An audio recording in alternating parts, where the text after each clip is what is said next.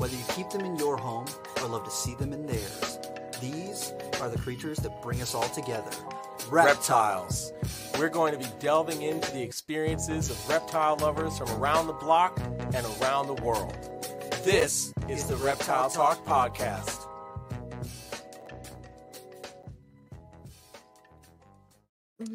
Boom! What is going on, everybody? This is Jeremy Turgeon from Brassman Reptiles. And I'm Robyn. I'm keeping it real. And I'm super stoked. This is episode 112. We are well off into the hundreds, and I'm pretty happy about that.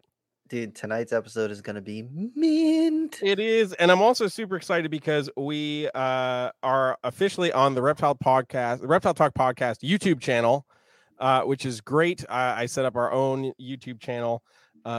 So hopefully people will find us. People have been finding us. We've been getting subscribers and all that stuff, which is great.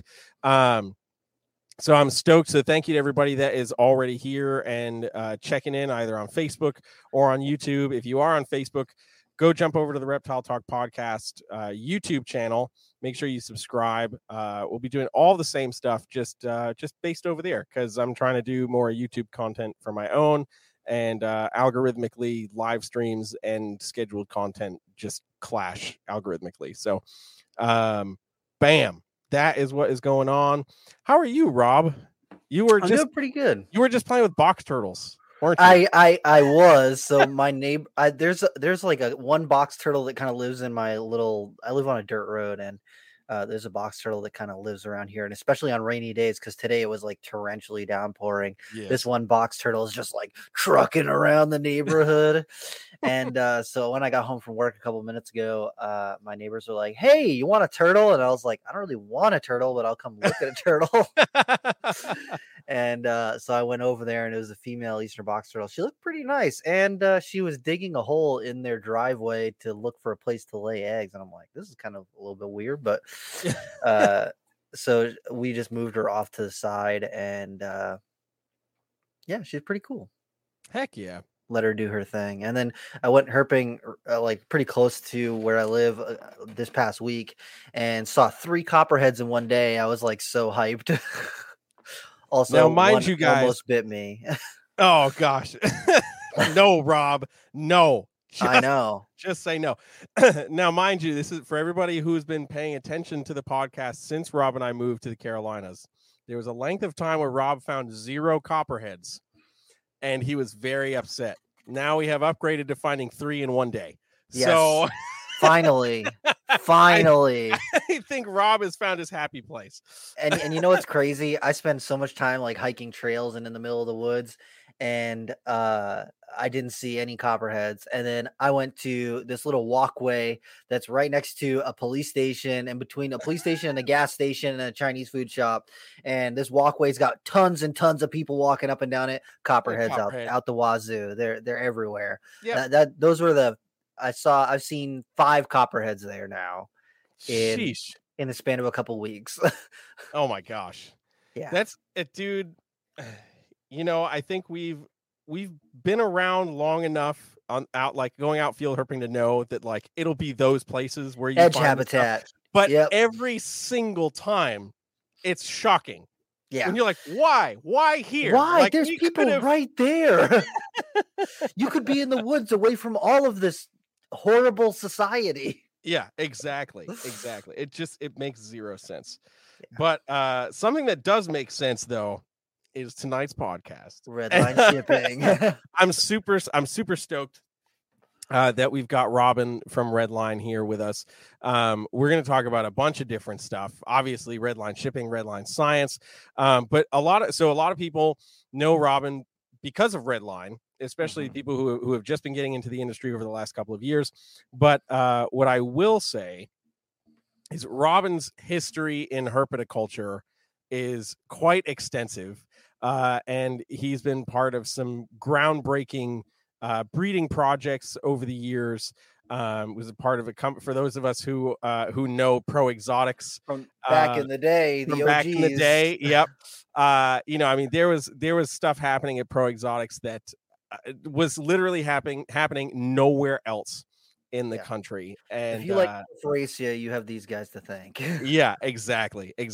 And man, so it's a treat. I got to meet Robyn in person not that long ago, and it's just a really genuine human being, and a very nice guy. And just recently got to hang out with him and a bunch of other reptile people here in North Carolina, because he came out here, and it was just fun hanging out, talking reptiles. And I'm like, we got to get this guy on the freaking podcast, man. Like, there's so much to talk about. So without further ado, let's get him in here. Bam! What is going on? Boom. How you doing? Thanks for having me on. Hell Heck yeah, man. Thank you for joining us, dude. Yeah, when Jeremy told me that we're going to have you on, I was like, oh, there's so many things that I want to ask you about. There's a lot of history there, I guess. So yeah. As someone who is like really into bloods and short tails, I just remember going to the old Pro Exotics website and just seeing the picture holding the middle of that giant one and just being like, holy crap, that thing is freaking massive, and looking at all the stripe pictures and all, just so many different things from back then that just like inspired me to want to get further and further and further into, working with bloods and short tails and all the other species that I've worked with. It's still one of my favorite species today. I have a special affinity for people that breed bloods and short tails, and not even necessarily the wacky wild mutation stuff. I mean, I really love like a classic red blood. I'm super partial to stripes because we had a history working with those. But yeah, just as a species, super underrated, like super underappreciated out there. Yeah, for people, even as a pet species, like it's a big snake, but it can be kept in a reasonable sized enclosure. It doesn't have to have as a big animal, it doesn't have to have a giant enclosure. So I think it makes a really great choice. But yeah, I'm with you, Rob. I really am very, very nostalgic for the blood python days. For sure. Heck yeah, man. So for those of us out here who are listening who don't know the life of Robyn pre-Redline, the Pro Exotics days and stuff, can you just let us into that world a little bit? Sure. Started back in 1993, which is certainly not the first phase of reptile industry, but one of the early phases, right when we were starting to figure out like this could be like breeding reptiles could be a business, like a business you could do and make money at or lose money at. Mostly lose money at. And that was pre-internet. So, we had mailing lists for animal availability and stuff. But yeah, we did Pro Exotics from 93 essentially to 2012 was my livestock breeding days.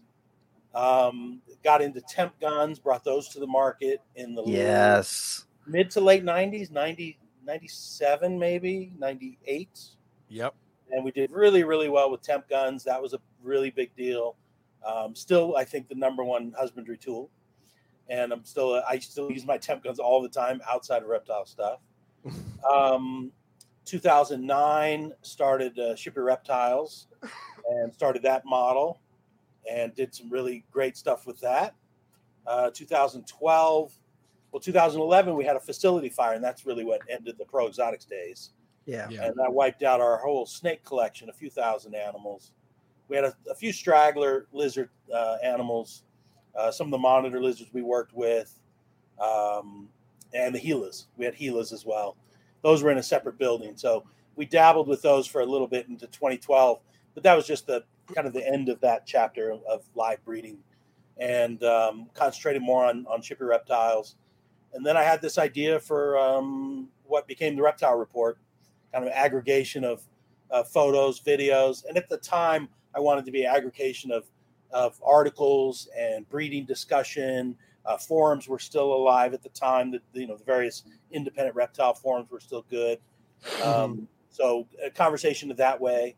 So that was 2012. I think 2014 or 15 maybe, we started our heat tape company, TSG Heat. and kind of took over the heat tape industry. Then I split in 2019. I split with my long time partner, and started Redline Science for products late 2019, and then 2022 last fall is when we started Redline Shipping. So time was right, and the team was right for that, and that took off right away and hit the ground running, and that's been fantastic. So currently, I've got Redline Science for products, Redline Shipping for shipping service. I have the Reptile report myself. I have some staff that obviously helps me with that. And then heat tape we rolled under Redline Science banner. So I'm still doing heat tape on that side. I don't have a finger in the temp gun world. After our fire, we sold temp gun business to Rich at Reptile Basics. And so he kind of took that over. But in the teens, there ended up to be a dozen new temp gun brands on the market. So that kind of got diluted some. So that certainly is not Rich's main focus. Obviously, he does thermostats and cages and hide spots and all of his Reptile Basics and Vivarium electronic stuff. But he's also partnered up with me in the Redline Ventures. One of a number of interesting and varied partners, including Rich and Brian Potter and Lauren at Triple L and Brian Barchek, and we have a number of different characters on our various teams of adventures.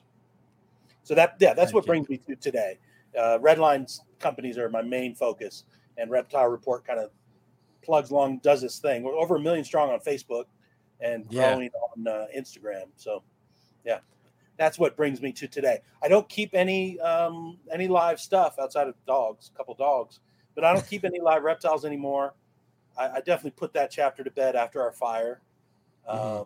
It was a number of years. I was just, you just don't have it in you after a traumatic event like that.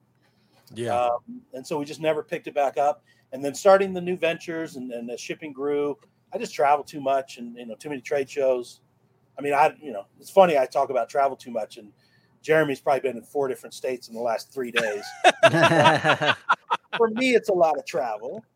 Yeah. It makes it hard to keep, live animals. And I don't have any interest in the breeding or propagation side of it at all. There's definitely some species I'd like to keep, but just with travel and everything, I don't keep anything live anymore. I have to live vicariously through everybody else.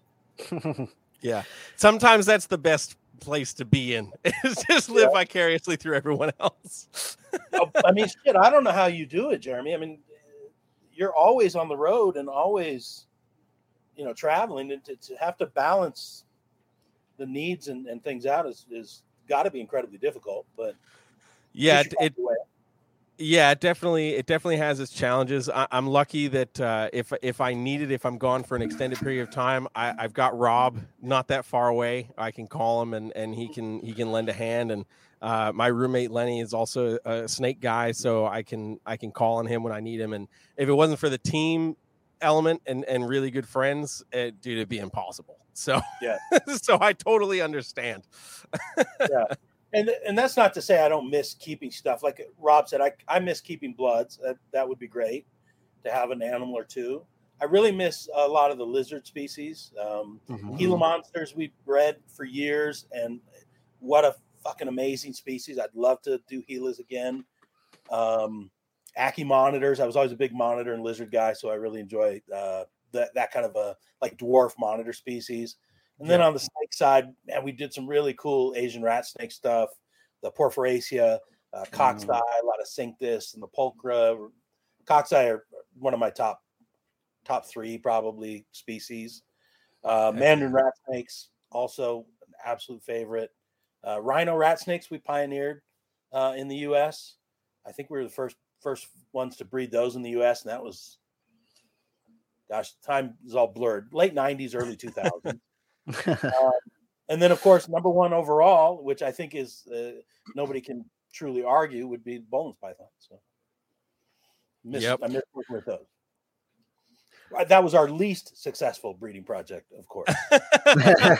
I think that's anyone who works with them, that's their least successful breeding project. Yeah, pretty much. Yeah. Yeah. No, man, I remember seeing pictures that were going up on the Pro Exotics pages of the cockseye and the mandarin rats and stuff. And I just remember drooling over those. Colubrids were where I really got my foothold in reptile. So like seeing those was just like, oh my God, those are the coolest freaking animals ever. And yeah, I mean, you guys were the rock stars of those species. We were crushing it. The cockseye in particular, I wonder, I mean, we would produce hundreds of those a year. It was, super prolific. And even mandarins, I mean, we must have been producing, I mean, it wasn't huge numbers, but 10 or 15 clutches a year, I think, at least. Wow. That's which still, for mandarins is a lot. That's a lot. Yeah. Yeah. Yeah, you don't get a lot of, even today, there's not a ton of production. I love to follow Matt Most. Because he's working with a lot of those species that I did. And so, his mandarin stuff is way beyond what we were doing. As far as like visuals and localities and stuff. So I really, like I said, you end up living vicariously through other people. I really enjoy the variety of stuff that people keep now. It's much more diverse, I think, than it was in the 90s and 2000s. And it's so much easier to share info today. Yeah. I mean, even with the internet in, late 90s and 2000s, it still wasn't what it was today. It was, we hatched a bunch of green tree monitors, the Prasinus, and I could hardly give them away. Like, nobody knew that you had them. Nobody knew. Oh, no. But now you can hatch them and you can have 50,000 people see it within 2-3 days, and so it's a much different experience. But we were talking before the show, Jeremy. We were talking a little bit about Kevin at Nerd, and it's not really him that I live vicariously, but more Tara. Tara. Yeah, her photos are mainstay at the Reptile Report. And I mean, the animals that she photographs and the way she does them, I mean, I love almost everything she does. And she has access to all the great animals at Nerd. And you just get to see this great variety of stuff. And so you just end up looking for great photos, great video, chat folks up at shows about, the projects and stuff they're working on. Yeah. I'm also a semi-secret nerd for sand boas. For whatever reason, I just really dig, Kenyan sand boas, Pakistan sand boas, really cool species. There's just so much cool stuff out there. In a different life, maybe a different timeline, that I would be keeping a bunch of cool stuff. If I had the Infinity Stones or something, maybe I would have a separate existence. I'd still be doing reptile stuff. But I'm still that I can still be in the industry. That was the main goal. Over the years, right? You just evolve over time. And I'm coming up, well, this is 30 years now. So damn, yeah, man. Long time. That is. And a lot of keepers go through that, expansion and growth and then shrinking and reanalyzing and then looking at what they really, really want to do and how they really want to fit into the hobby. And I listened to like Merlin Python Radio, and Eric Burke has kind of gone from this, producing tons and tons and tons of babies every year, trying to make the most cutting edge thing, to now he's like, man, I got some diamond pythons and some enclosures, and I get to watch them sit and perch under their UV lights and just enjoy them. And he gets excited to see his Ackies moving around and doing things inside the enclosures. And a lot of people will kind of come full circle where they, think that they really want to get up to this one place, and then they find out, that thing that I was interested in when I was a kid is really just where I that's where my heart is. That's where I want to be back at. And it's interesting to see people who have been in a long time where they end up and how they end up relating to the hobby. I think it's hard to have longevity like over decades without being able to focus and find the passion part. Yeah. Right? Yeah. The money part, again, the money part is really difficult a lot of times. But the passion is what drives you over that long term. And I mean, oddly enough, my passions ended up to be shipping. I really, really enjoy shipping side and the service side of things, and doing the, providing a great experience and customer service experience. Like, I don't know, it's kind of weird, but I really dig that side of things, as well as the animal side as well. But yeah, if you find the passion part that drives you, I think that's the key to sticking it out long term. Mm-hmm. Even if you make some really, really stupid fucking choices in the I mean, there's any number of species and groups that we've tried to do or dabbled in, and you look back and you're like, man, that was so stupid. That was right. Like, why would I waste my time with that? There's other people that did that so much better. My mediocre attempt at that, but you also got to live and learn some. True. It's true. Yeah. True. And then you avoiding never know burnout. until you try. Yeah. Yeah, for real. Yeah, avoiding burnout, I feel is definitely a big one, especially if you're dealing with a large number of animals or any larger business side. I mean, Robyn, over the last 30 years, you've had multiple iterations of business in the industry. Mm-hmm. I'm sure you've had to have at some point dealt with some sort of burnout or getting to a point where you're like, man, this is exhausting. Were those like key turning points for you to be like, I got to change this up? Or was it just kind of like a natural succession of events for you? It feels more natural. I mean, some of the things were forced, like, our exit from livestock breeding was forced. We didn't have a choice. Like, right.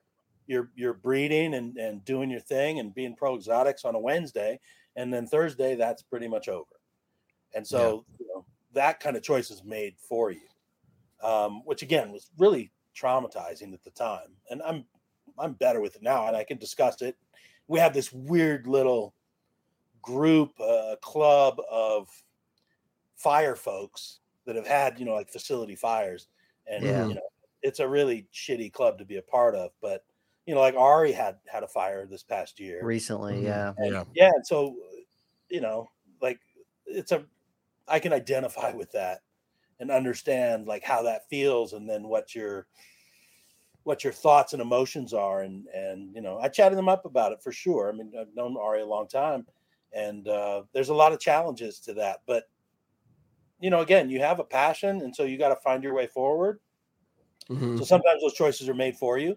There are times, like I said, you kind of, you get into a project or you get into a direction, and then you realize, oh, yeah, this isn't working, or this isn't it. I'll tell you what, I had that epiphany moment back in the late 90s. We were breeding animals really well at Pro Exotics, and we had really excellent. We didn't, all the stuff we sold, we didn't breed everything we sold. There's a lot of the back then you were also buying and reselling, from different sources, from different breeders, and there was more wild caught and imported stuff at the time. But we thought we could really do a really nice retail store, like a really nice reptile store. We have amazing animals. We're producing a bunch of stuff.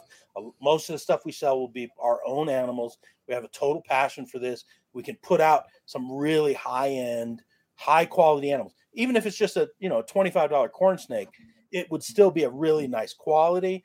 I know how much it's eaten. Mm-hmm. I've seen it eat. I've seen it shed a couple times. I'm confident this is going to be a great choice for a new keeper. Same with like leopard geckos and everything else. And so we opened a really fucking badass retail store. We had a big giant grand opening, and it was covered in Reptiles magazine. And, we did a big push, and 2 years in, I was like, fuck, this isn't what I want to do. This sucks. Mm-hmm. I don't like retail. This isn't for me at all.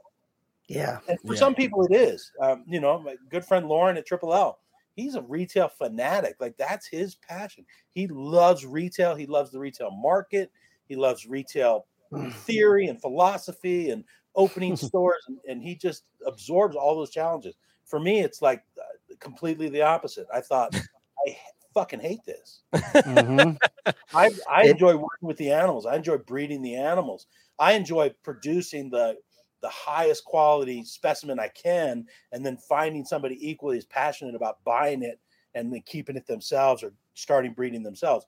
Working on the pet side, it just wasn't for me.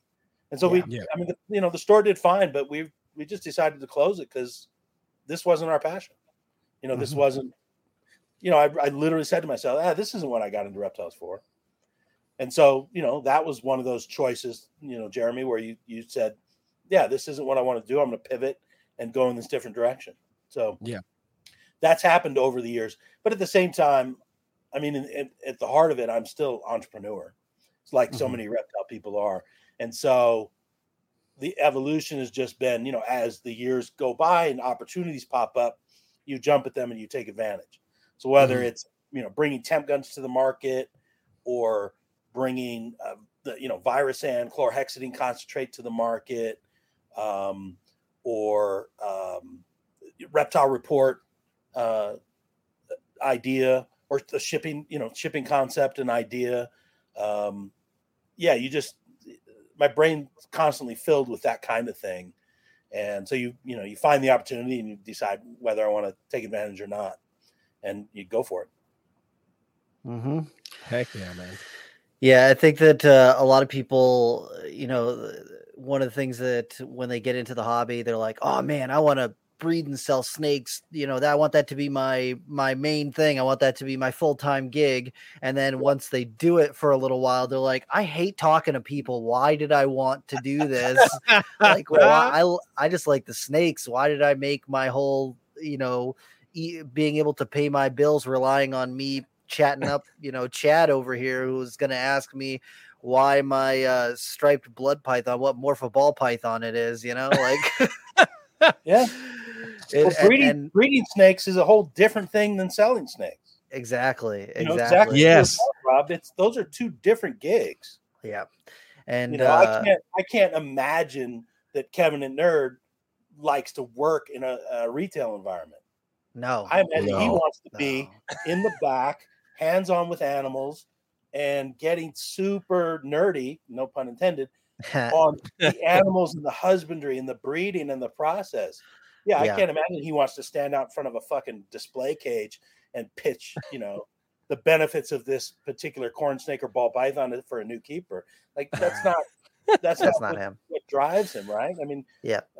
And some people are super talented at multiple things like that, but to your point, you might think that it's really rad to start breeding a mainstream animal like ball python and compete on that level, or do some super esoteric species that nobody else is really doing. But once you produce them, then you got to put on a different hat and figure out how to sell them. And that doesn't appeal to everybody.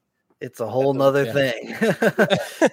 Going to shows, marketing yourself, marketing your brand, marketing your animals, going on podcasts. I've certainly learned very well, and maybe you guys have as well. Some people completely freeze up in front of the camera, and in person they're great personality, and they can you can have a great conversation and really convey that passion. You stick a camera on them and they just tighten up and freeze, and they're the most dull person ever. But it's another hat you have to wear if you want to, if you want to get out there, reach your audience, and if you're trying to sell shit. That's true. It's true. Rob freezes up before every podcast until he inhales that bowl of ramen. That's not true. I think that was the one thing that, like, at Nerd, Donnie loved that. He's like, I can just walk up and put a camera on you, and whatever comes out of your mouth is just good. I give you like 3 seconds of prompting, and we can film something, and it's something that I can make into a video. And I'm like, I just been doing this for a long time, man. I have not always put out interesting content or interesting material, but after doing hundreds of presentations in front of thousands of people, and recording my own videos and editing my own videos, I just like, I understand all those different things to be able to try and make it interesting, even if it's something that might not, so you might get somebody else in front of the camera and it's not quite as interesting. Yeah. Jeremy, I'm interested in this because from your performance standpoint, if I booked you for some jazz festival this weekend and it was going to be in front of 40,000 people, does that give you any anxiety at all? Or you? Oh yeah, a little bit. Yeah, no, it does. I think even even now I still get nervous before gigs, but I think it's not a nervous of like, oh man, I hope I do good. It's more just like the anticipation of what's about to happen. Sure. The band that I work with for the most part now is a band of guys I've worked with for the last 10 years. So I know that we're going to be tight. We always have really solid rehearsals and we crush it, so that's never the concern. It's just that like, oh man, when this gig is coming up, it's more like the happy angst versus the nervous angst. What if somebody put you up on stage with a musical idol of yours? Would that cause a different anxiety of as far as I need to perform to my ability? I need to impress this person. I want, them to understand my talent, what I have to offer. If you asked me that 5 years ago, I would say, hell yeah. I would totally be like, I got to make sure I'm on my best.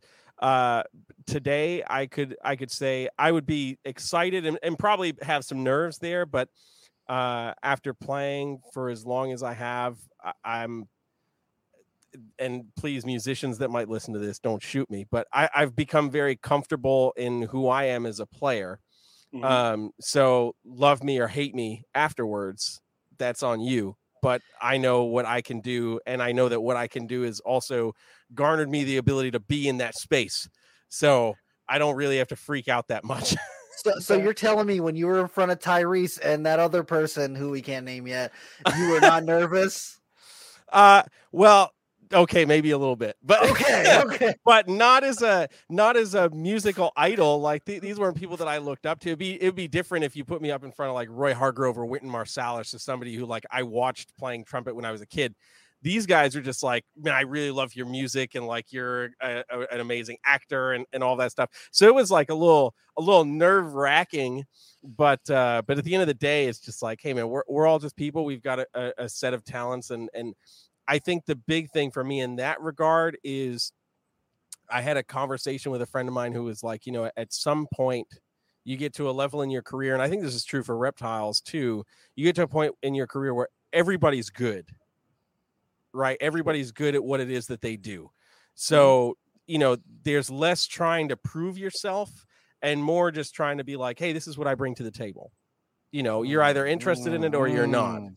And, like those moments at Tyrese's place, like with Kim Burrell and like so many other like amazing Grammy winning and award nominated musicians, it wasn't nerve wracking in that regard. It's like, well, hey, I'm in this room too. I might have a moment of self-consciousness and be like, I don't know if I deserve to be in this room.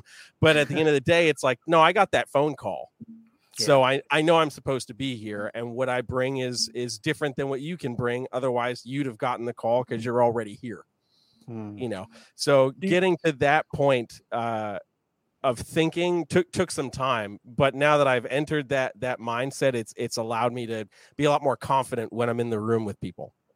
And that applies, like kind of touched on, that applies to Reptiles as well. Yeah. Like your confidence in what you're doing. It takes a long time to build that. For sure, in the 1990s, I had no fucking idea on how we were breeding stuff, and we were not. A lot of times, we weren't that good at it. Again, it was much more difficult to exchange information back then. But you were kind of like clunking around in the dark on some of these things. I judge me as you will. I thought it was hard to breed ball pythons for a while. Because it was a bigger mystery than breeding corn snakes and king snakes, which were pretty straightforward. Once we figured it out, it became really easy. And the key to that was ultrasound, was what turned the corner for me, to be able to see how the females are cycling and where they're at in their breeding stage and everything. That completely, pulled the curtain back on all of that. And that made a huge difference. But yeah, I mean, a lot of time was spent trying to learn your craft, in that kind of more musician kind of approach to it. So, okay, Jeremy, I just have to ask you some more stuff. So do you practice? Let's go. You practice every day? You touch your horn every single day? Musicians are killing for this, but absolutely not. No, in a perfect world, yes, I would. Part of the balance of being the musician and doing the reptiles and just kind of existing and having a regular life, I definitely don't get nearly as much time on my horn as I would like these days. I mean, before I moved to start working at Nerd, I was teaching music full time and gigging a lot. So I was on my horn 10 hours a day, pretty much 5 to 6 days a week. And, my chops were amazing. I could do whatever, whenever, and I was good to go. I'll say the last 2 years, I'm probably like 40% less on my horn. The biggest effect has honestly just been a stamina thing. I can still do the technical stuff and exist in that space, but from a stamina point, I can't do a 3-hour concert and feel great anymore. And one of the things that I'm trying to get better at as I try to restructure and regiment a few things, especially as I've been doing a lot more music recently, is even if I don't have a whole lot of time to be on my horn, just take 10 minutes and do something very simple and fundamental that allows that muscle to be worked out. These are fine. The fingers are fine. It's the lips. That muscle is very fragile and fatigues very easily. So doing some kind of simple warm up is a really good way to make sure that it stays in tip top shape. Okay. Rob, same question for you. You touch your horn every day? Yeah. Sometimes twice a day. So. Well, Jeremy said you only need like 10 minutes. So yeah. He's a professional. I'm an amateur. So. Well, keep at it. I'll try better next time. You'll get there one day, buddy. As long as I deserve to be in the room, that's all that matters. Oh gosh, this is why we do what we do. Oh gosh, not Limey. Okay, I'm highlighting this only because it's worth it. Limey's comment. There were double entendres sprinkled throughout that. Oh yes, 100%, 100%. Yeah. Oh goodness gracious, we're gonna leave that in. That's okay. Oh man. So, hopping over to the shipping side of things. Yeah. With Redline, or moving from the various iterations of the things that you've done, Redline, you said, has become your passion. What about that really, does it for you? I don't know. It's kind of weird because it is, shipping. You're providing the service, but I guess, some of it was again tied to the fire. Before our fire, when we were breeding animals, the mindset was much more competitive. Mm-hmm. Right? Like you got to breed this thing or this combo, especially ball python side, to keep up with that other breeder. Yep. Mike Wilbanks is producing or Kevin's producing some crazy fucking combo. And now I'm looking at my collection like, oh shit, how are we going to do that? I seriously have to spend $40,000 to buy some, genetic base to be able to, in 2 years, catch up with what Mike's doing today. Great. Mm-hmm. And so it was always competitive and keeping up with the Joneses kind of thing. After the fire and I moved out of the animal side and sort of parallel with the reptile report, like the mentality and mindset changed to become, instead of being competitive, I'm supportive of everybody. Mm-hmm. I want to see Kevin produce really cool stuff. And I want to see Mike produce really cool stuff. And I have zero anxiety about trying to keep up with them. I feel bad for the other folks trying to keep up with them. But for me, totally cool. I enjoy seeing their success. I enjoyed seeing Ozzy's success. I enjoy seeing Matt Most success. I really enjoy over the longer period is the watching other people's evolution. Justin Kobilko was just a fucking kid. Yup. Doing pythons. Yeah. And now he's a fucking king of pythons. Like, that's fantastic. And Josh Frogs, he used to just be a dude breeding dart frogs in his bedroom. And now he's got a $20 million a year business. Amazing. I love to see nuts. that. Matt at Pangea, same thing. He was just a gecko dude, you know, and now he's got his whole fucking empire. Same with Triple L. I really enjoy watching people's evolution and success. And now I'm able to cheer on that success. And so how that ties into the shipping thing, I'm able to provide a service to all of these different folks in the industry that helps me be a part of their success and contribute to their success by giving, you know, a great discount, great rate on the shipping itself, but provide a great service that allows them, it allows the Mike Wilbankses to reach their very large customer base, but it also allows the small breeder to develop their business and just break in. Like, you know, I talked to some folks last week, creating an account at Redline, and I reach out and contact them and you know, I want to chat them up. Who are you? What do you do? What do you work with? How can I best service your account? How can we best support you? And they're like, well, you know, we really just started last year. We're not even going to be ready to start selling until later this year. But, you know, I saw something about Redline or my Redline promo packs or whatever, you know, other people talking about Redline. And so I wanted to create an account and get it ready and set up. It's like, hey, fantastic. You're not a current customer, but I will do whatever I can to support you. By the way, feel free to send any pictures and videos over to the Reptile Report. We'll post them up there and get you more exposure there, get more people's eyeballs on what you're doing and your new thing.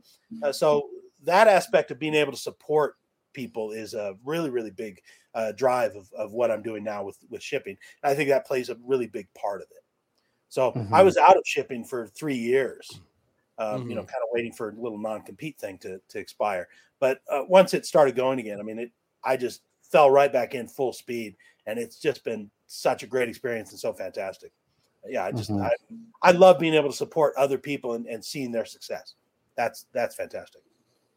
Yeah, I think there's also something special about you know, for the customer when they get that new snake or new lizard or new turtle or new frog in the mail, and you know, you get your package and you bring it back, and you know, you get to open it up and get to check it out for the first time. There's just something, you know, having a hand in that, even if it's not, you don't get to experience it with, you know, all the customers, being able to provide that for people is something that's really, really special. You're a part of that story. You're a small part of that story, that experience.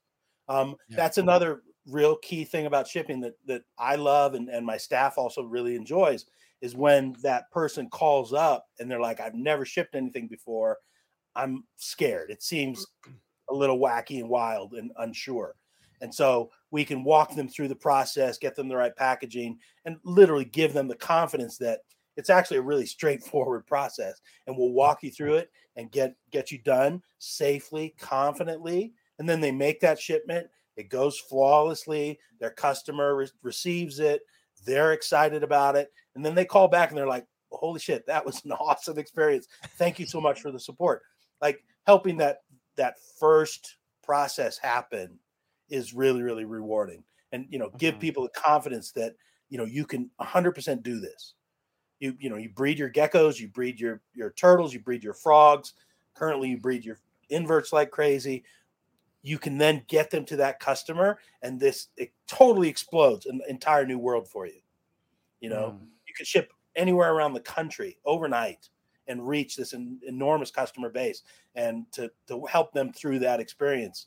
You know, like you said, Rob, even if you're just a small part of it, there's a lot of satisfaction to that, for sure. Yeah. When I was working in the pet store for Nerd, you know, getting to share that experience with people, even if I'm just, you know, the guy being like, hey, I think that you would like a corn snake, and then, you know, setting that in their hands, just being able to help facilitate that even in a small way was like one of the most satisfying things. You know, just having just a little part in that is just really cool. Yeah, especially if they're bought in, like they're down for it. Like, you know, they want to choose a smart species. right? Mm-hmm. And they're going to do a great setup and a great habitat for it. And they're okay that the habitat is 5 times as expensive as the animal itself. Mm-hmm. That's a fun experience. That's the opposite of what burned me out very quickly on the retail side, was the people that just wanted something super cheap, and then they wanted the cheapest possible setup they could get for it. Yeah. That shit burned my heart out. Like that. Yes. That was frustrating. That was so right. It's like, no. I mean, we didn't sell Nile monitors, but yeah, you want to buy a Nile monitor as your first lizard, and then you're going to get a critter keeper to put it in. This isn't how this works. You're going to have a really great time, I promise. Right. Right. Or Burmese python, or retic, as a first. To explain, like, this is a big commitment. This is a really, really big commitment. And, a lot of times they'd be like, well, I go down the street and that retail store will sell me a Nile monitor for $20. Mm-hmm. And, I'd rather sell you an Ackie monitor for $400. Yeah.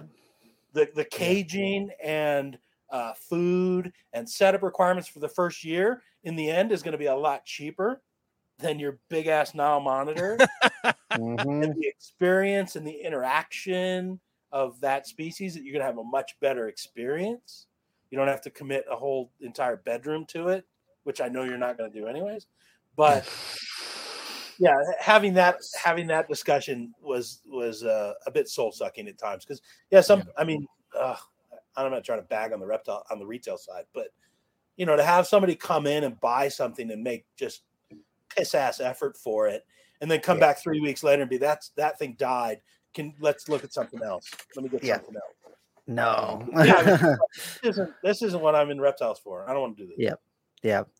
That's like aquatic turtles was a number one thing. I was like, people walk in, hey, I want to get a turtle for my child. And I'm like, how old is your child? They're like 4. I'm like, you don't. No, you don't want to buy a turtle for your child.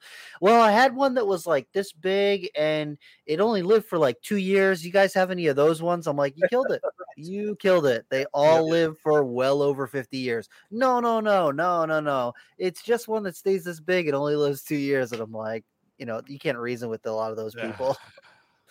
Well, that's a part of the reptile industry now that I'm much more excited about, is the move towards more naturalistic setups, bioactive setups, proper setups, and the drive to want to provide for the animals appropriately. Mm-hmm. So make good species choices that you're then going to make great husbandry cage choices for. Yes, I see that a lot more. It's a lot more prevalent today than I think it was 15 years ago. So that's very exciting. To see that push towards that. And then, of course, our options are a lot better. The cage options and the terrarium options are a lot better than they were 15 or 20 years ago. So, everything comes together and evolves together. And so there's some really great choices being made. But, people are making better species choices for what they're able to do these days. I'm sure the bad side still exists, but I do like to see people making some great choices at the same time. And supporting some really cool fucking species. Hell yeah. Yeah. Hell yeah. So speaking of great choices and customer service, this is the perfect segue. You recently talked about bringing on a new staff member at Redline. Yes. That is a huge deal. Care to elaborate a little bit on that one? Yeah, sure. We brought on AJ from Ship Your Reptiles. Hey. Started with us last week, 10 days ago. In my Ship Your Reptiles days, AJ was my all-time favorite staffer. She was super talented, super good at what she did. She definitely has a passion for it. And, after I left SYR, I really missed working with her. And I didn't anticipate having an opportunity to work with her again. But this year, some different things happened, different things fell in place. And the opportunity opened up and we made it happen. So AJ had been running SYR day-to-day operations and really making that company what it is today. And now she's on Team Redline. And I could not be more excited about that. And she's smarter in the reptile and shipping business than she was when I left. She's more capable than when I left.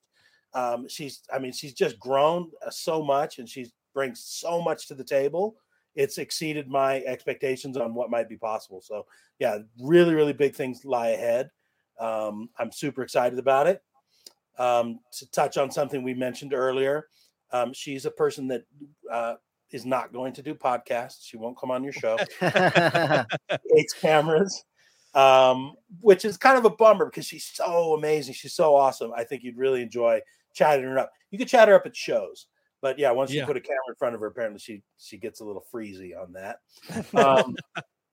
So we'll work around that part. But yeah, I think as an addition to the Redline team, it's a monster pickup. Huge coup for us. I'm super excited about it, and I think I think we got really, really big things ahead for 23. Heck yeah, man. Yeah, I was very shocked to see her come in when we all went out for. I was like, what is happening? Yeah. Jeremy saw the secret reveal because I traveled. I took her to North Carolina to visit our partner Rich at Reptile Basics. That's where we get our shipping supplies and packaging stuff filled through the Reptile Basics warehouse. So we went out there and we looked at cutting foam and boxes, and then we looked at all the Reptile Basics process of building thermostats and looking at hide spots and CNC caging and all that kind of stuff as well. But yeah, we ended up putting together dinner for a handful of North Carolina folks, including Jeremy. And I didn't tell anybody. I really had AJ with me, but she showed up. Jeremy's like, "Why is AJ here?" This doesn't track. So, yeah, it was kind of a secret reveal. At that point, it was still undercover. We were still training and finding our fit and our way. But now she's on the job 100% and answering phones and answering emails and stuff. So yeah, the cat's out of the bag at this point. But yeah, you were one of the first to see that big reveal there, Jeremy.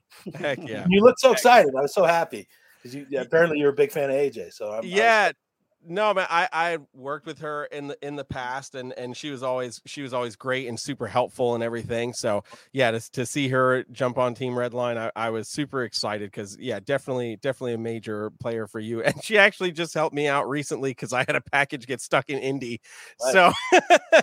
So she was right on it and true to form, was incredibly helpful and always pleasant to work with. So yeah, it was great to see that she's on Team Redline for sure. Yeah, I mean, it's essentially, signing Patrick Mahomes or Tom Brady or something. It's true, man. Deal. It's a big true. Deal. I'm super excited. Heck yeah, man. Heck yeah. No, so I'm definitely super excited for the rest of what 23 has in store for Redline. Going to Redline Science really quick. The husbandry aspect, having the tools to do that. What was the drive to start Redline Science to provide that element? That was more entrepreneurial shit. Yeah. The opportunity was there. I was trying to figure out the path forward after my split. Mm-hmm. I have a really tremendous group of partners, and they all bring something different to the table. And one of the partners is Rich at Reptile Basics, and he's really, really strong on manufacturing. So on manufacturing, sourcing products, developing products, he's really strong on that. And so started just having a conversation with him about different products and where there might be a need for some things. And, we just kind of came up with some different ideas and started developing the products. I mean, he already sold a ton of stainless steel stuff. Mm-hmm. But I knew that there was an opportunity to do, it's a really simple fucking idea. You could do stainless steel in colors, like powder colors. Yeah. And nobody's really doing that or taking advantage of that. And so I thought, well, what if we did, a line of stainless steel hemostats and tongs and scissors and cleaning items, and did them in a variety of colors, red and green and black and white. It would be something different, and it would help us stand out from the competition. Yeah. And so we hit the ground running with that, and that shit took off. That sells really, really well. And I love it. I think, it's a great product. One of our other partners kind of had the idea for doing the cleaning scrapers, our stupid fucking plastic cleaning scrapers. Super simple idea. And yes, in my history of cleaning reptile tubs, it's incredibly frustrating to clean tubs with, stuck on urates, and different things. And now that we came out with cleaning scrapers, and we do a blade scraper like a plastic razor blade. So it scrapes really well, but it's not going to cut your thumb off. And then we do detail scrapers with 6 different points and styles of tips to get into different nooks and crannies. And I remember the different tools that we tried to use back in the day. And I've talked to people that have, cleaning spoons that they use to scrape their tubs. I've talked to people that have what they literally call poop pennies. To scrape poop out of the radius of the tubs.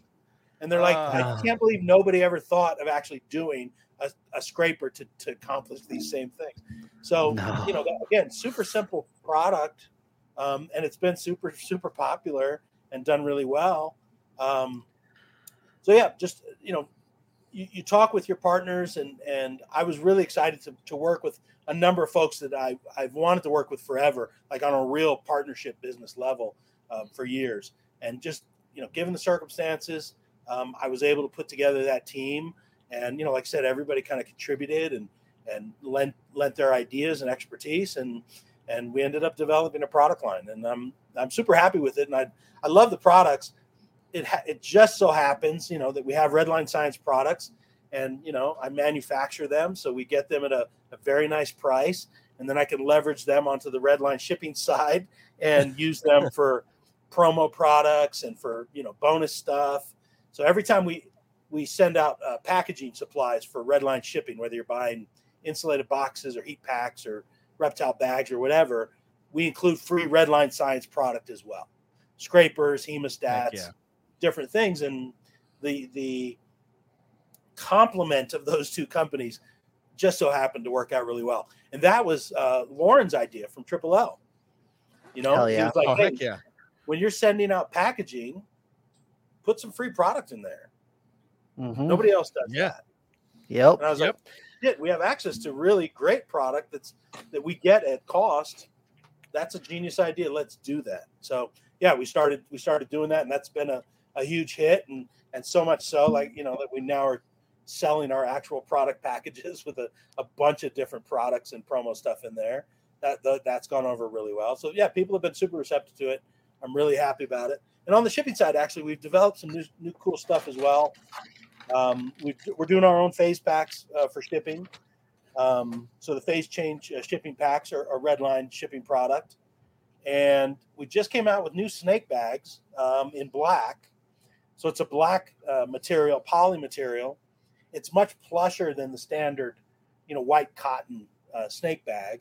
Mm-hmm. And that's been received really, really well. People are really stoked about it. And again, super simple product. It's a fucking snake bag. You put a snake in it. It's not complicated. It's not expensive. It's not technological. But sometimes you just, you get onto some, great simple product ideas that go over really well. So adding those to our selection has been really strong.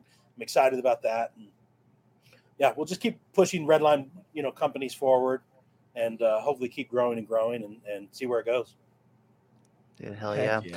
I can't tell you how many people would message me and they're like, where do you get tweezers from? Where are you getting the hemostats from? And I'm like, before I'd be like, well, you just gotta like scour the internet and hope that you can find the right thing. Yeah. Because like before I was like, exactly. Available dealers like Reptile Basics, Pangea Reptile, and Triple L. There's the plug. There's the plug. Yeah. Heck I wouldn't be able to be where I'm at and be successful without an immense support team and the support of other folks in the industry. The folks like I mentioned that actually deal our products, other folks that I'm able to share a lot of quality time with and thoughts and philosophies. Josh from Josh's Frogs, Matt from Pangea. Josh from BioDude, Lauren at Triple L. It's always great. There's so many good brains in the world that bring something to the table. I really enjoy having these relationships and being able to brainstorm with folks and being able to, take some of the great ideas and great strategies and things that they have and move forward with it. It's been fantastic. Hell yeah. Heck yeah, man. That's awesome. I love seeing teamwork really be able to push an idea from the beginning stages into full fruition and then see it be so successful is always really exciting. Well, one of the key things I learned was if you execute at a high level, you should be successful. Yeah. There's enough business for everybody. If you execute your thing really well, there's very, very high chance you can be successful. Rich at Reptile Basics, really, really key partner and great friend and supporter. He taught me that, he does a lot of racks and cages, maybe, one of the bigger racks and cage guys in the industry now. But he also supplies a lot of plastic for his competitors. A lot of the PVC he brings in and then resells to other cage and rack guys. And his philosophy was, I'm going to execute at the highest possible level I can. And when I'm doing that, I can't make enough racks and cages to meet the demand as it is. If I supply plastics, if I supply materials to competitors, they want to buy the materials. Great. He gets it at a better price than anybody else because he's bringing in such a large quantity of it. But he's fine to support his competitors because he understands that not everybody's going to execute at the same level he does. But basically, he knows that there's enough business for everyone. It doesn't have to be cutthroat. Same with whatever species. If you're breeding reptiles, whatever species you're doing, you have to identify where you want to be in the market, who your customer base is, and then execute at a very strong and high level at that point. Whether you want to be super boutique and breed the best fucking possible examples of that species at the very highest price, or you want to breed at the midpoint and just produce great numbers and provide and meet that demand. There's also, as we all well know, people that produce at a very low level and produce cheap stuff. But the reality is there's enough customers that want to buy cheap stuff. And they're not buying from the super boutique guys. They're buying from the cheap sellers. So you can execute it at a bunch of different levels in the industry and be successful. You just have to do it well at that point. There's enough business for everybody. If you do it at a pro level and you execute at a very high level, you can be successful. There's no excuse for it. But it also doesn't happen in 6 months. True. You've got to put time. You've got to show consistency. You've got to show reliability. You've got to show predictability. People have to have confidence they can rely upon you to provide great animal, great product, great service, great follow-up a couple of years from now. Like you're somebody that's going to still be there to support them, to give them follow-up info, somebody that can collaborate with later. Like those are all super key. And so there is enough business for everybody. Rich taught me that. And that really opened up my mind to be able to work with all of these different people that in many aspects might be competitors, but I'd rather be collaborative with a bunch of really great minds than sit in my fucking bedroom and sweat it out about who I'm competing with and failing at. And I can never. What am I going to do? Breed ball pythons at Justin's level or Ozzy's level or something? That's stupid. Yeah. Breed what you have, do it at a really high level. You'll be fine. Don't worry about what Justin or Bob is doing. You'll be fine. Yeah. Just execute really well. Yeah, I heard a thing recently that was like, you can only be as good as the 3 closest people to you, or something along those lines. The 3 closest people to you are going to really determine what level you can really get yourself to. So when you start keeping people at a higher caliber level close to you, you can also get up on that level and really, elevate the things that you're doing just by, working off the energy that's coming off of them. Yep. It's the energy, the expectation. right? Mm-hmm. If you're working with super fucking pros, that's the level they're working at. That's their level of expectation. It's hard to hang with them if you're still way down here. You have to have that same level of expectation. And I'm sure that applies on the music side as well. Like, Jeremy, you can't hang around with some fucking yokels and some people that are bullshitting about their music. Like, it doesn't work that way. No, it's true. It's true. And that's actually, it's funny that you said that, because I was literally just having this conversation yesterday with my music director up in Massachusetts. I was like, man, we spent so many years fighting for $100 gigs and arguing and negotiating with venue owners for that. And it's like, man, all I had to do was change the people that I was willing to network with and start dealing with people that executed things at a higher level. And suddenly the numbers shift. Everybody's happier with that paycheck, and everybody's happy, and that's a real thing. Yeah, absolutely. Absolutely. Yeah. There's a lot of cool stuff to be done in the reptile industry, for sure. Yes. Agreed. Yeah. Agreed. Lots of cool stuff. Speaking of which, I don't know if we have time, but we have Animal Con coming up, Jeremy. Yes. And that's really where I ran into you first, was last year at that event. Yeah. And I know you're going again this year, right? Yep, I will be there. Yeah. Redline will be there as well. We'll have a booth. Just networking, chatting folks up. I really like the opportunity to meet, especially with an entire younger generation of creators and the different YouTubers and social media folks that are really into animals and doing their thing. That's going to be another great opportunity to meet and interact with those kind of folks. Not, I can't only network with fucking 50-year-old dudes. So it helps to round it out with some younger generation folks that bring a lot of new, fresher ideas to the table as well. True. Yeah. Absolutely. Yeah, I'm looking forward to Animal Con. It was definitely a fun experience. So I'm excited because this year is going to be bigger, more creators from different species as well. So it'll be a fun weekend for sure. Yeah. Yeah, we'll see if we can get Donnie up on some of the talks and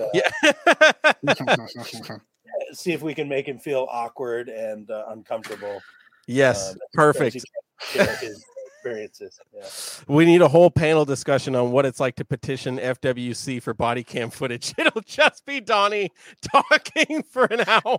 Yes, I would sit in on that panel. Me too. Oh gosh. Oh man. Okay, so we're definitely rounding down our time, but I wanted to make this one mention because some people have asked, Redline, where does Redline come from? And I know it comes from your love of BMX. It does come bike from riding. So do you want to just give a little history on that? Because it's not all snakes and boxes here. No. Yeah. So Redline, it does source from my BMX life. I'm a lifelong bicycle guy. As a kid, I was obsessed with BMX bikes. As an adult, it's more mountain bikes, but I still keep a collection of BMX stuff, including vintage BMX. At one point, I had over 50 bikes. It was really ridiculous. Holy moly! Dang. Heck yeah, dude. But Redline, as a youth, Redline was like the premier Cadillac of bikes. I mean, there's a couple in there, but it was one of the most coveted and best brands out there. So it's always been near and dear to my heart. I was really focused on collecting Redline bikes throughout the 90s, 2000s, 2010s. So when it came time to name a company or companies, you got to come up with something that works. Yep. I'm also a bit obsessed about the naming of companies, the branding of things, the marketing of things. When you spell names with wacky letters or symbols or shit that's hard to comprehend or read, it really annoys me.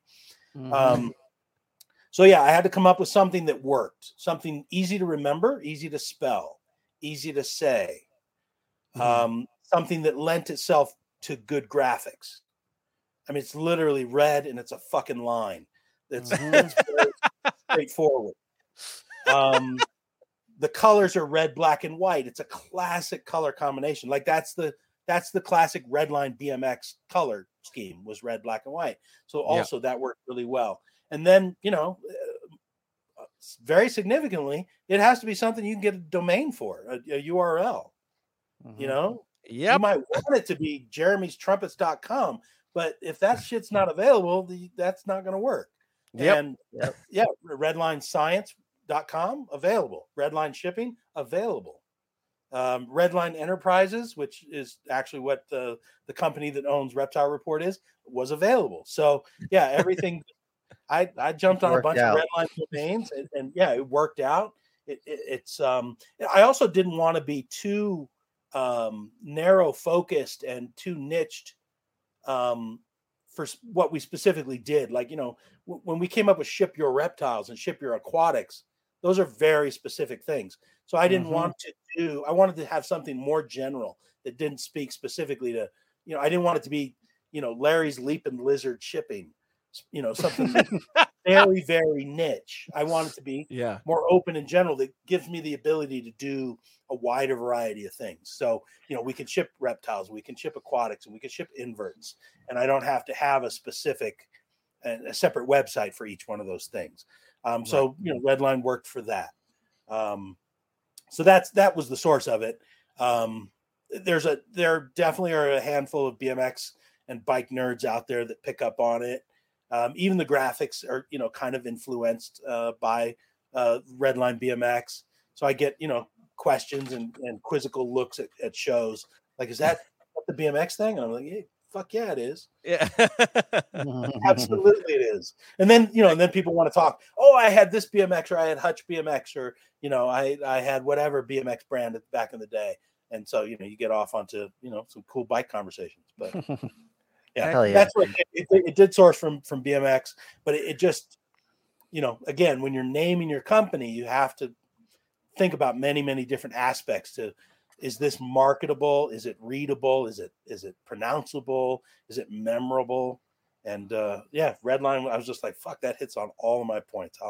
I'm gonna go with that. Love it. Hell yeah, dude. Yeah, that's where it's at. Hell yeah. And it's like a if you know kind of thing, where like you see people, you're like, I see you. Yep. Absolutely. Heck yeah, man. All right. So our one final question is, as we wrap this up, Robyn, we ask all of our guests, what in the realm of reptiles, be it something that you're dealing with or something that you've seen online, maybe through the Reptile Report, what in the realm of reptiles has you excited about reptiles right now? What has me excited about reptiles? I currently I've heard some grumbling about the market itself, and it's softening up, and sales are softening up. I'm not really seeing that on the shipping side at this point. It's been very strong. The growth of the industry has me excited. And if you've only been around for 2 or 3 years, it's hard to have a perspective of what that really means. But when you look back at 2010 or 2012, or God forbid, 1999, we've come such a long fucking way. Yeah, for real. And like it's more pro than ever. And the crazy thing is we have a long way to go. It's a total upside. So I get excited about the position of the industry. That gets me super stoked, and about where we can go. Justin Kobilka and Canova, that shit did not exist 5 years ago. Mm-hmm. Nobody was executing on that kind of a level. NARBC Tinley Park, it's existed for 20 years, but it's not what it was 5 years ago. It's more pro than ever. And we, when you go and look at the vendors and the displays and the setups and the variety of vendors, mind blowing. The thought and the money and the execution people are putting into their brand and their presence and their marketing is fucking better than ever. And it's getting more and more professional. Now, like I said, we have a long way to go. If you go to an auto show, or you go to a clothing show, or you go to a music industry show, or even you go to a hobby show, shit's on a whole fucking other level. Yeah. So we have a long way that we can go and keep improving. But I 100% see these very, very pro folks executing at a terrific level. And we just keep getting better and better as an industry. The standards get higher, expectations get higher. And, whether or not the animal prices fluctuate, that always happens. But the industry as a whole just keeps moving forward. And that gets me very excited to see the different vendors at the show again, and their different brands, their different presentations, to see videos of the different facilities that are out there. Unbelievable. Love it. I thought we were doing some cool shit at Pro Exotics. It's nothing compared to the facilities and execution that folks are doing now with their collections and the quality of reptile rooms. And that always gets me excited. I'm definitely a business nerd. Like, I love the business side and the industry. The CX is fantastic. And I'm still pestering Brian Potter to take Tinley Park to the next level. And I'm sure it's going to annoy some of the vendors, but I think the industry is ready for a 3-day show. When you go to these other industries, they're 4-day shows, 5-day shows. We go to Super Zoo in Vegas. That's whatever it is, 4 or 5-day show. But it's dogs and cats and birds and everything. It's time for reptiles to be at that level. So it's time that reptiles, because you can't do enough in 2 days at Tinley. That's not enough fucking time. True. I get through a third of my list by Sunday afternoon. I got a list of things I need to do, people I need to talk to, things I want to accomplish. And I don't get through half of it by Sunday. I could absolutely need another day.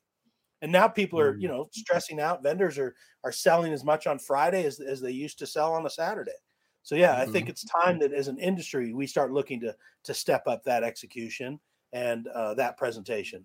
And so, yeah, the growth of the industry is what gets me super fucking excited. Dude, hell yeah, dude. I'm down for it. Now, Tinley's open Friday, Saturday, Sunday. I'm going to be pumped. Right. Yes. Well, that means you got to go set up on Thursday, which may mean that, a lot of folks are going to have to fly in on Wednesday. And so it's a much bigger ask. Yeah. But a lot of reptile folks, this is their side gig, right? Yeah. Yeah. And so to add another day of the week you're asking a lot, but it's the growth of the industry. There's plenty of 2-day shows. There's plenty of 1-day shows. I think it's time for our industry to have a big 3-day show, and where we step up and say, this is big business. This is who we are. This is how we're going to present ourselves. And I think Brian and Bob at NARBC are the ones to do that. I think they've got the facility to present that. They've got the vendor list that would fucking kill it. I mean, you're telling me that Bob's Balls and Canova and these types of folks wouldn't absolutely step their game up to make their presentation that much stronger? Have you seen Gecko Junkies displays? Yeah, man. Entire fucking wall. Yeah. The Gecko Junkie would love to have another day to be able to do what he does. And he's another great mind, great young mind in the industry. He has yet to be burnt out and become cynical. He still has time. But the way he executes and the vision that he has is, it's super inspiring. But yes, you give him 3-day show, he will 100% step up his game. And that's what I would love to see. I'd love to see the opportunity to really step up and do a whole nother level of industry for what we're doing. I think we, as an industry, we totally deserve it. Heck yeah, dude. Dude, that's where it's at. I'm gonna start the petition. Sorry, Rob. I'm gonna start the petition for Brian Potter. Be like, look, man, Friday. Gotta happen. I want this thing fucking ready on Friday. Yep, he knows. Well, they're gonna mess around and get that Animal Con thing stretched to 5 days. Watch. I mean, that has a tremendous upside, and could be really a huge. And it's a completely different show and experience than a reptile show. But yeah, I mean, even that show has a tremendous upside and ability to grow from there. I mean, it was madness last year. Yeah. There was every hour there's new talks, but there's multiple talks per hour. And I was really frustrated. I had to choose, there's 3 talks I want to see from 2 to 3 o'clock. I have to choose one of them. So to be able to stretch it out and get more opportunity to see more talks and more interesting people, and that show has a lot of upside as well. But hey, everybody out there, please text Brian Potter. His number's 323-4 555-5555. He knows, and he's you know what, he's all about it too. He whether or not they're they have to execute it, right? You have to book the facility longer, you have to book the hotel longer, you've got to get the vendors on board. So it's going to be a process, but he really liked the idea of stepping it up to 3 days. So we'll see how soon they can try and make that happen. But I think it's time. Our industry is matured enough that it's time to do that. That would be tight. Heck yeah. Yeah. Hi, man. If people want to see the things that you're doing, where should they look you up online? I mean, you can find us on social media, Facebook and Instagram, Redline Science, Redline Shipping, for all of your shipping needs, redlineshipping.com. Cheap ass plug. You can use Robyn 60 for your first 2 shipments, get 60% off FedEx retail rates for your first 2 overnight shipping packages. We have a great staff to help you walk through the process, whether you're familiar or not with the shipping of live animals.